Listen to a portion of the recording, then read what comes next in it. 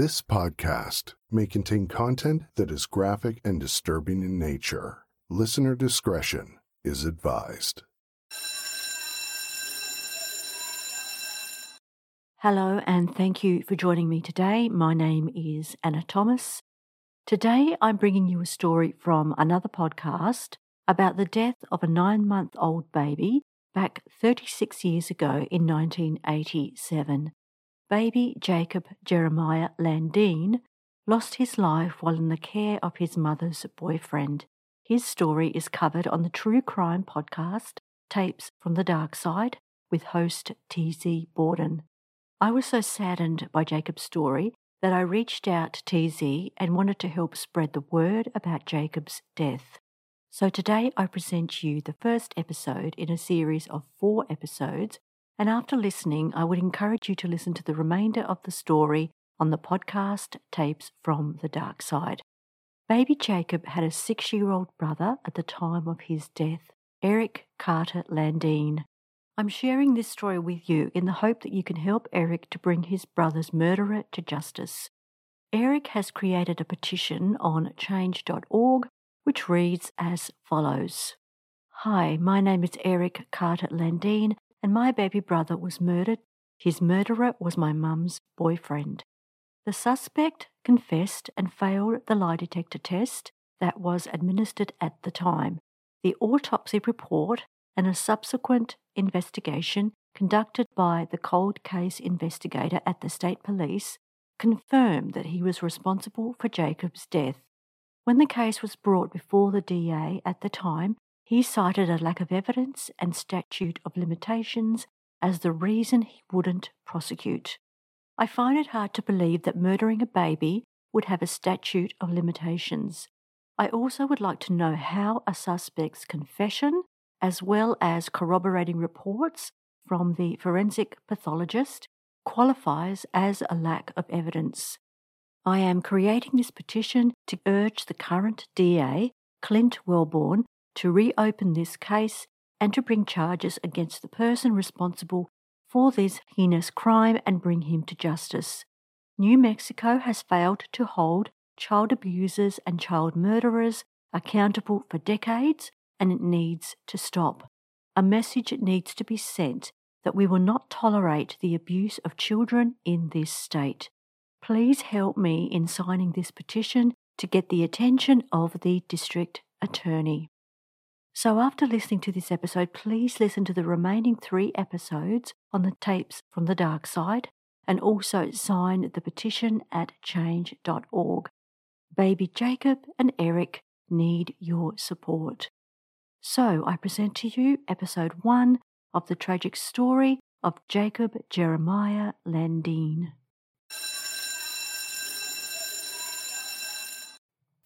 I had to open the bruise up and let some of the bruise blood come out to show them.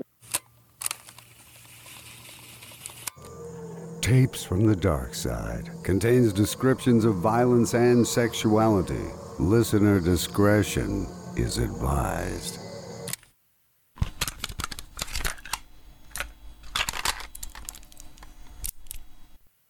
Why don't we start with you telling me about Jacob? What you remember about him? I just remember he was funny and he liked to laugh and he liked to pull drawers and make all the silverware fly out. And he was just a silly boy. He was really smart. The 2 voices you're hearing right now are that of Eric and his mother Brenda, and they're discussing their loss, in Eric's case, of his brother, and Brenda, her son, Jacob Jeremiah Landin, who died when he was only 9 months old. And throw the whole thing backwards and just lay there and laugh. Try to flip it over. And he'd be like, his little laugh. Yeah, his laugh was amazing. It brought me joy just to hear it. He was so happy. He was happy little baby. Well, big baby. Yeah, he was big. He was big. He was 10 pounds. Huge for me. I remember right before you got pregnant, and I told you, Mom, I'm going to have a brother. Yeah. And you didn't believe me. Mm-mm. I thought it was going to be a girl, and it was a boy. Sure enough, you're right. Today, I want to tell you a true crime story that is close to me, closer than perhaps any other story I've told so far. The reason for that being that it's the story of the death of my friend Eric's brother. Jacob was killed in 1987, and Eric was only 6 years old at the time. His mother Brenda was only 25. But shockingly, Eric was blamed for his baby brother's death. Most of us barely remember what it was like to be 6 years old. You're getting your first glimpse of the larger world. You maybe have just started dressing yourself. You can tie your own shoes, perhaps for the first time, and you're just beginning to develop an understanding of your place in the world. Imagine, suddenly, you're blamed for physically abusing your brother. Your mom sends you away to a strange city to live with your dad, who was now divorced from your mother, and then the devastating news. You find out your brother has died suddenly in what is called an accident. I remember being blamed. I remember being very confused. And, I think you know me better than most people. And I, especially at that age, really wanted to make everybody around me happy. And so I think I said what people wanted me to say or what was being said to agree with them because I didn't want to cause problems. So it was kindergarten time. I remember that because I loved my kindergarten teacher. She was so cool. And then I had to go to California and get a new teacher. I felt that I needed to remove you because even if something would happen, I don't want you to be blamed. And I knew that he would use you and blame you no matter what, regardless. So you called my dad? Yeah. I called your dad and I said, this and this is happening. And I don't know what's going on, but I want Eric removed from this situation because I couldn't understand what was happening. And I kept hearing, he dropped him, he picked him up out the crib, he dropped him. I walked by, he kicked him, everything was like, Eric did this, Eric did that. And Eric's so jealous and, it wasn't true. And so I had to make sure that no matter what happened, you were protected. How exactly did 9-month-old Jacob die? And why was Eric, a 6-year-old, blamed for his death? Let's investigate. On April 7th, 1987, Jacob Landin died from a brain injury, a subdural hematoma, which is a buildup of blood on the surface of the brain. When blood pools in the space between the protective layers in the brain, it increases pressure on brain tissue. Essentially, our rigid skull offers no release valve, and so when the brain is squeezed, the blood flow begins to slow. The compression of the brain creates a lack of oxygen-rich blood, which in and of itself creates additional swelling. This pressure eventually forces the brain to travel down through the small hole at the base of the skull, which is called the foramen magnum. This is an oval opening through which the brain is connected to the spine. And when brain matter comes into contact with the bone around this opening, it's often too late. Brain function is already severely compromised, and because we need the brain to control breathing and heart rate, death often occurs. And in Jacob's case, death did occur. He was only 9 months old when he died. Although this story is filled with tragedy, it also has many twists and turns that I think make it one of the most compelling true crime stories that we've covered to date. But before we begin, I want to make a note that creating this episode presented me with what might have been my greatest challenge to date. And that is because of my friendship with Eric. I knew I was starting off with a bias. And no matter how clear-cut a case might seem on the surface, I do believe there are two sides to every story. I did my best to balance my pre-existing notions and come at this case with a fresh set of eyes. I intentionally avoided reading any coverage of this case from other podcasts so that I could at least try to present an unbiased account. But with that being said, I'm sure that there is some bias on my part, and I want to acknowledge that. With that being said, I'm honored to present to you the case of Jacob Jeremiah Landin.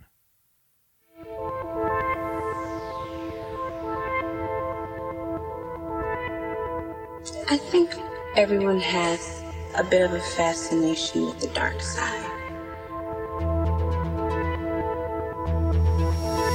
The dark side, the dark side, the dark side, the dark side.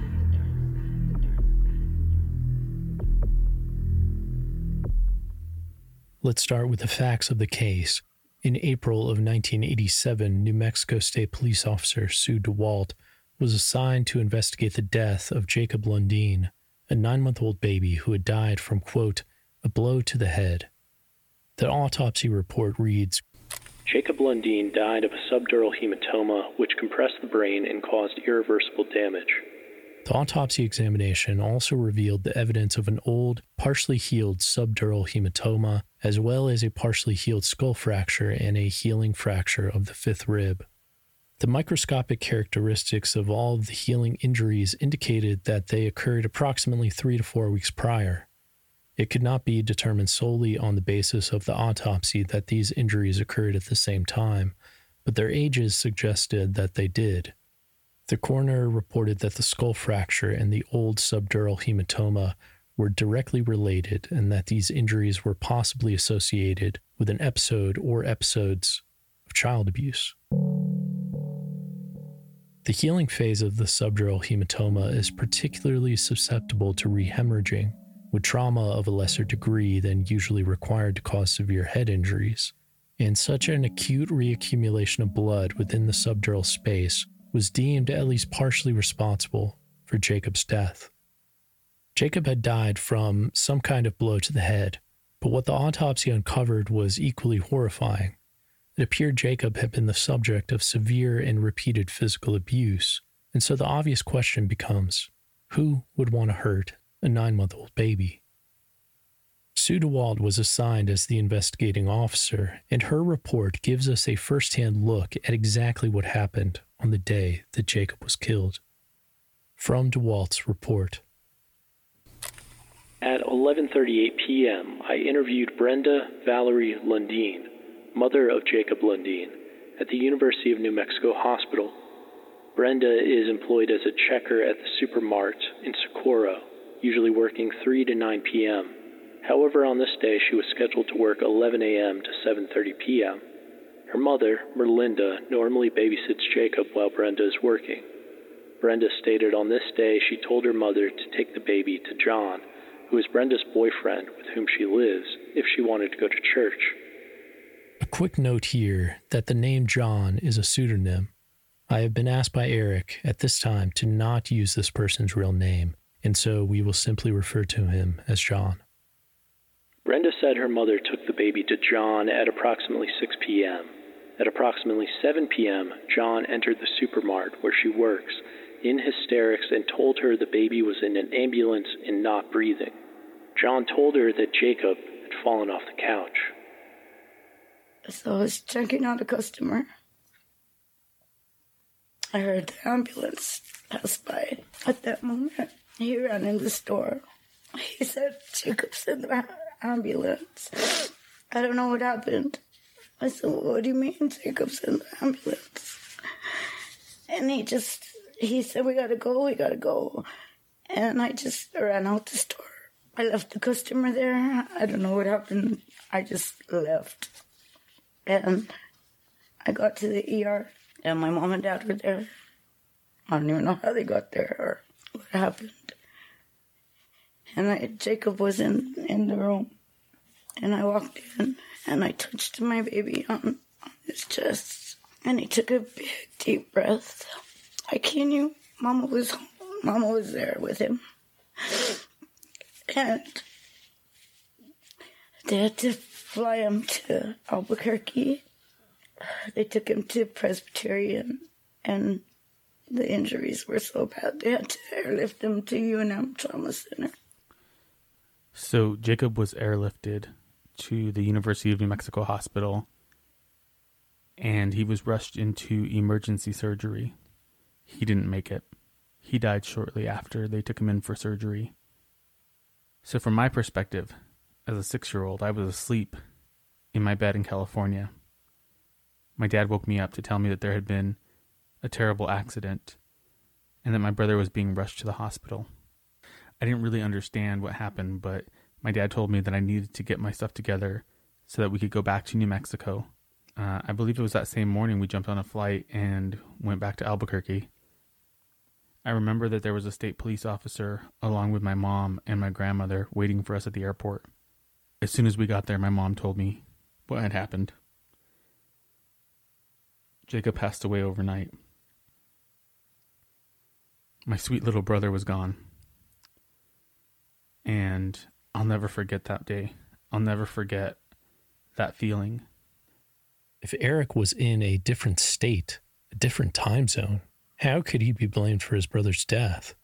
Coming up, we will hear firsthand from John's first interview with police, in which he explains in his own words exactly what happened during that mysterious 1-hour time period from 6 p.m. to 7 p.m.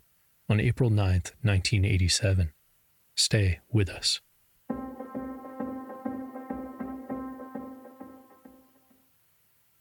Before we dive into John's interview with police, I thought it'd be helpful for you to have a bit of background information about John's relationship with the Landin family. You see, John was not just a random boyfriend of Brenda's. He was a longtime family friend, and his history was intertwined with that of the Landins going back decades.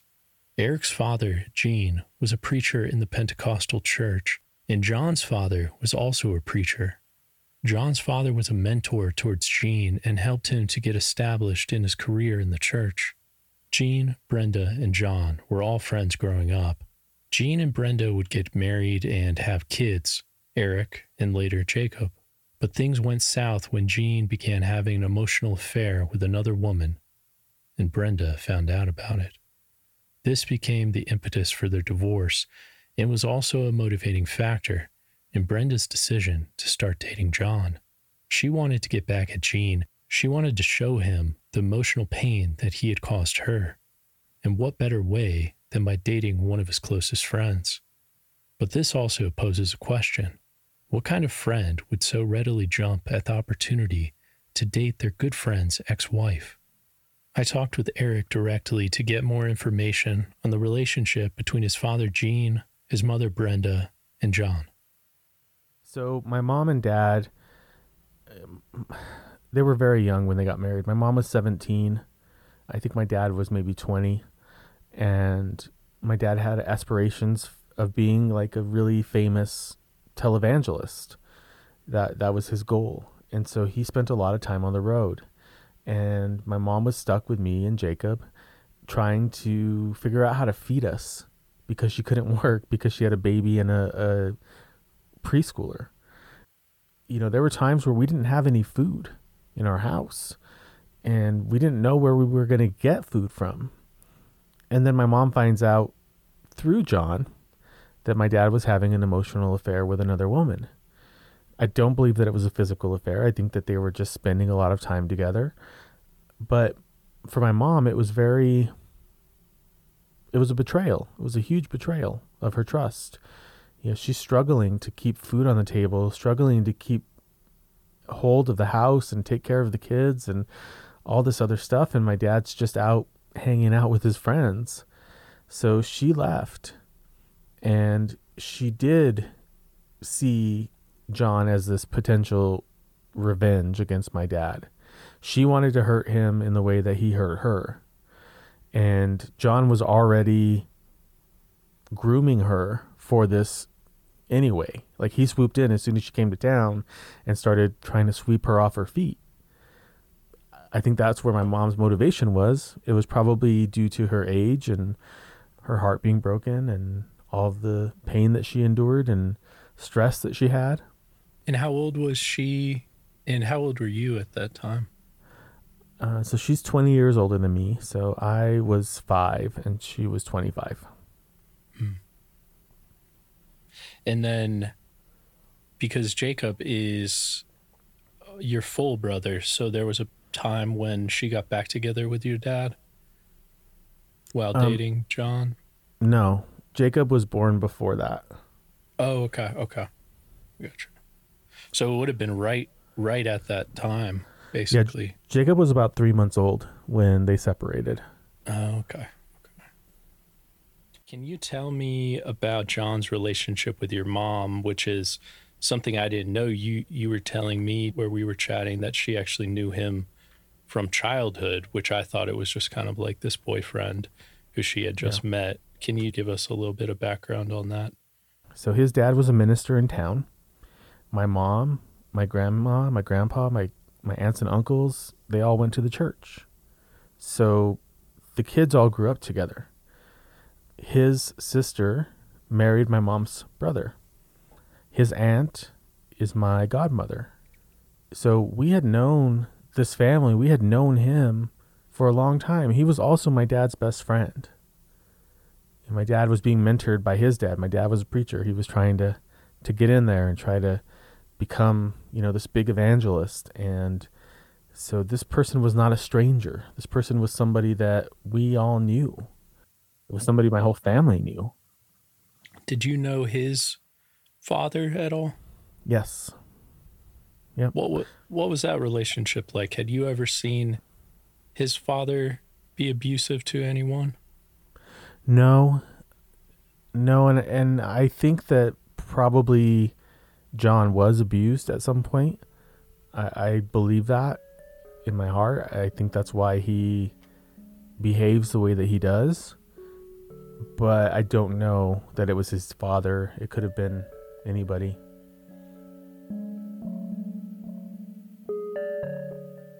From Sudewald's police report. I interviewed John, live-in boyfriend of Brenda Landin. John has been living with Brenda since late December or January of 1987. He is employed as a maintenance man for the county of Socorro. John states Brenda's mother brought Jacob to him at approximately 6 p.m. He seemed to be feeling all right. John put him in his walker and gave him a teething cookie in his bottle. John was on the floor dubbing some cassette tapes for his brother. The baby was playing in the living room in his walker. One of the wheels kept getting stuck in the box which contains the tapes. John stated he moved the baby away from the tapes, but the baby kept wanting to play with them. John took the baby out of the walker and placed him on the floor behind him. He gave the baby 2 or 3 old tapes to play with, his teething cracker, and his bottle. After playing on the floor for a while, the baby became sleepy. John stated he picked the baby up and was carrying him to the bedroom when the tape clicked. John put the baby on the couch and went to change the tape. He then heard the baby make noise, and when he turned around, the baby was lying on the floor between the couch and the coffee table.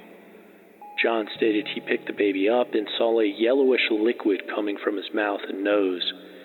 He turned the baby over and patted him on the back in an attempt to clear his mouth. He said the baby's eyes were rolling back into his head, so he ran to the neighbor's house with the baby to have them call the rescue unit. The baby was throwing up, and John placed him on the floor and tried to clear his throat and gave him mouth-to-mouth resuscitation.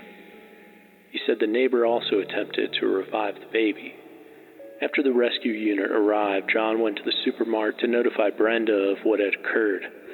John stated he did not know if the baby had struck his head on the coffee table. It's at this point in the police report that there's a marked shift in focus from John and what happened on that particular night to Eric. John is aware of 2 previous injuries to the baby, both of which he believes were inflicted by the 6-year-old brother, Eric. The first injury was the first part of March. His children were visiting and he was taking care of Jacob and Eric. Brenda was not home. He took his children home, leaving Jacob with Eric for a short time. The next day, Brenda noticed the baby had a skinned ear and she took the baby to the doctor. John stated Brenda finally was able to get Eric to admit he had taken the baby out of the crib and dropped him. John stated the second injury occurred 2 or 3 weeks later. On Saturday night, Jacob was fussy, so Brenda gave him some medication and went back to sleep. On the next day, Sunday, Brenda's mother felt he had a soft spot and knot on his head. Brenda took him immediately to the doctor, who treated the injury and advised Brenda it came from a blow to the head. Jacob was in the hospital for a couple of days. According to John, when Brenda came home, she asked Eric if he had done something to the baby. Initially, Eric said no, and Brenda talked to him about lying. Eric asked her what would happen if he was lying, and she told him if he told the truth, he would not be in trouble. Eric then admitted he had kicked the baby. He said his father told him, when someone hurts you, you hurt them back. Jacob was pulling Eric's hair, so Eric kicked him. John stated they took Eric to the hospital when they went to pick up Jacob. When Jacob came out with his head bandaged, John said Eric seemed to be scared. After that, Brenda sent Eric to live with his father in California. John stated he knows of no other injuries or broken bones that Jacob had. Jacob has not been well since the first head injury. He has been fussy, vomiting frequently, and had an ear infection, tonsillitis, and an allergic reaction to the medicine. John said he has 2 children who he sees frequently, and they have not had any unusual injuries. He does not know how Jacob was injured this time, except that he must have hit his head on the coffee table. He said Brenda is an excellent mother, and her mother, Melinda, takes good care of the children. From everything we've learned up to this point, it shouldn't be much of a surprise to hear John avoid responsibility for Jacob's death. It's also not surprising to hear him describe multiple incidents in which Eric had been the one to hurt Jacob. But what was surprising to me is that when I first read Brenda's interview with police, she described the same things. She said Eric had kicked Jacob. And then in Melinda's interview, who is Brenda's mother, Eric's grandmother, she also describes the same things. She says that Eric had kicked Jacob in the head and that Eric was jealous of his baby brother. I was suddenly faced with a dilemma. Everything I knew up to this point told me that Eric was in no way responsible for the death of his brother. But now I was staring at interviews with his mother and grandmother, who had no reason to lie, saying that Eric had kicked his brother in the head. Though, on the other hand, even if that was true, Eric was in another state at the time of Jacob's death. It seemed like a stretch to me that a 6-year-old living in another state could in any way be responsible for the death of this baby. But in my attempts to remain a neutral third party and to get the truth, I decided to ask Eric directly about this. Hear my raw exchange with Eric Carter Landin on the next episode of Tapes from the Dark Side. And you had one memory of kicking, or correct me if I'm wrong, but I think you said you had a memory of kicking Jacob one time. Yeah. Can you tell us what you remember from that? We were laying on the floor, and he was kind of...